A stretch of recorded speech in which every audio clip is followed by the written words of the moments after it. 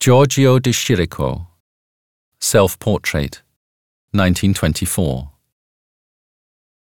The Italian Giorgio de Chirico painted his mysterious pictures in Paris before the First World War.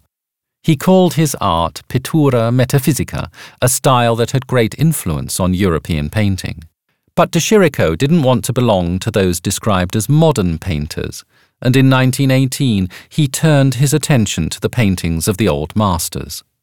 In numerous self-portraits he presented himself as a painter in the classical tradition. In the Winterthur self-portrait from 1924, he's standing in front of his easel and an unfinished painting, holding a brush and colour palette. The bottles with the ingredients for the paint are standing on a small table. De Chirico attached great importance to painting like the old masters and used temperas, not oils. Through this, the craft took on a new meaning. De Chirico wrote a treatise on painting techniques in the same year. His pose imitates that of the Swiss painter Arnold Böcklin, who also portrayed himself in this posture. De Chirico had seen Böcklin's work in Munich, where he studied for a short time. He was fascinated by Böcklin's capacity for realism and poetic fantasy.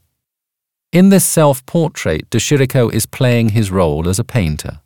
The scene is emotive and is enhanced by the Latin inscription which says, "I seek enduring fame, that my praises may ever be sung throughout the world."